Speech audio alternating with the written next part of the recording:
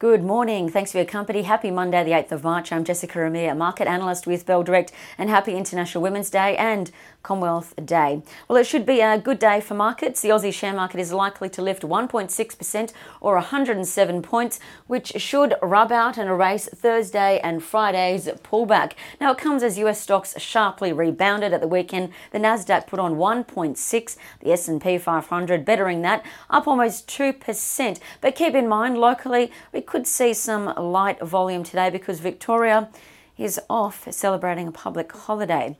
Now, why the US stock charge on Friday? Well, firstly, US employment charged. The unemployment rate surprisingly fell to 6.2% because 380,000 jobs almost were added to the US in Jan. Secondly, US stocks charged because that $1.9 trillion coronavirus package was finally passed by the Senate on Saturday. Then it's sent back to the House for approval on Tuesday in the US. So sentiment pretty high that the US economy is getting extra stimulus while the economy is continuing to recover quicker than expected. So all sectors in the US rose. Energy up the most, almost 4%, because the oil price almost rose 4% as well to another year high. Industrials, communications, mining, staples and healthcare, those sectors all did well, up about 2% each. Standout stocks, no surprises, oil giants continued to shine. Devon Energy, a standout, up 8%. Hydrocarbon business, APA, another standout, up 11%, while retailers did well like Gap, up 8%. Now, what to watch today? Well, oil stocks are likely to charge again. Industrials are likely to do well as well.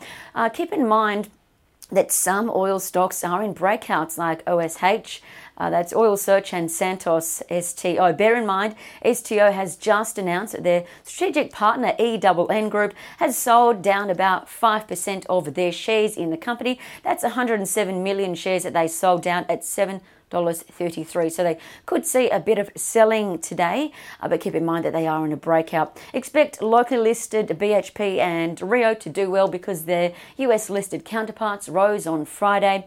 Rio rose 2%, BHP rose 0.5% in New York.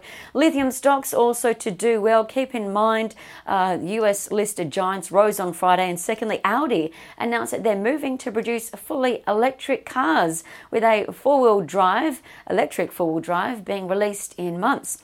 In the large end town, watch Pilbara, PLS, and Mineral Resources, MIN. They're in breakouts. And keep an eye on those smaller speculative lithium stocks in breakouts like Liontown, LTR, Lake Resources, LKE, European Metals, EMH, and Exor Resources, ERX. Gold stocks could be pressured lower today. Keep in mind that some gold stocks are in short-term downtrends like St Barbara and NCM. They could be lackluster, particularly as the gold price has fallen to its lowest level in 9 months. Copper stocks likely to see a rebound. The copper price is up 4%. And keep an eye on some of those most traded stocks from Friday. For our active trader desk, Bell Direct Advantage, they included CSL, IOU and BHP. Now, what to watch on the economic front? Well, another busy week. Business and consumer confidence is out this week. Consumer confidence out on Wednesday.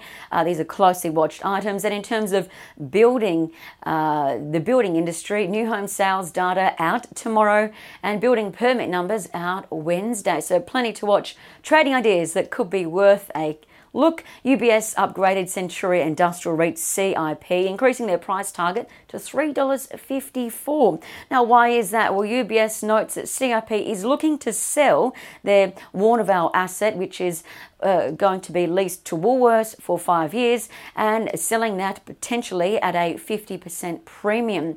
UBS also likes that CIP's business is pretty much de-risked. It's got a 15% stake, CNI, Centuria Capital Group. The headline stock has got a 15% stake in CIP. Separately, ServiceStream SSM, IGO and Vulcan Energy VUL could be worth a look. They're giving off bullish charting signals according to Trading Central. I'm Jessica Amir with Bell Direct. Stay safe. Happy trading.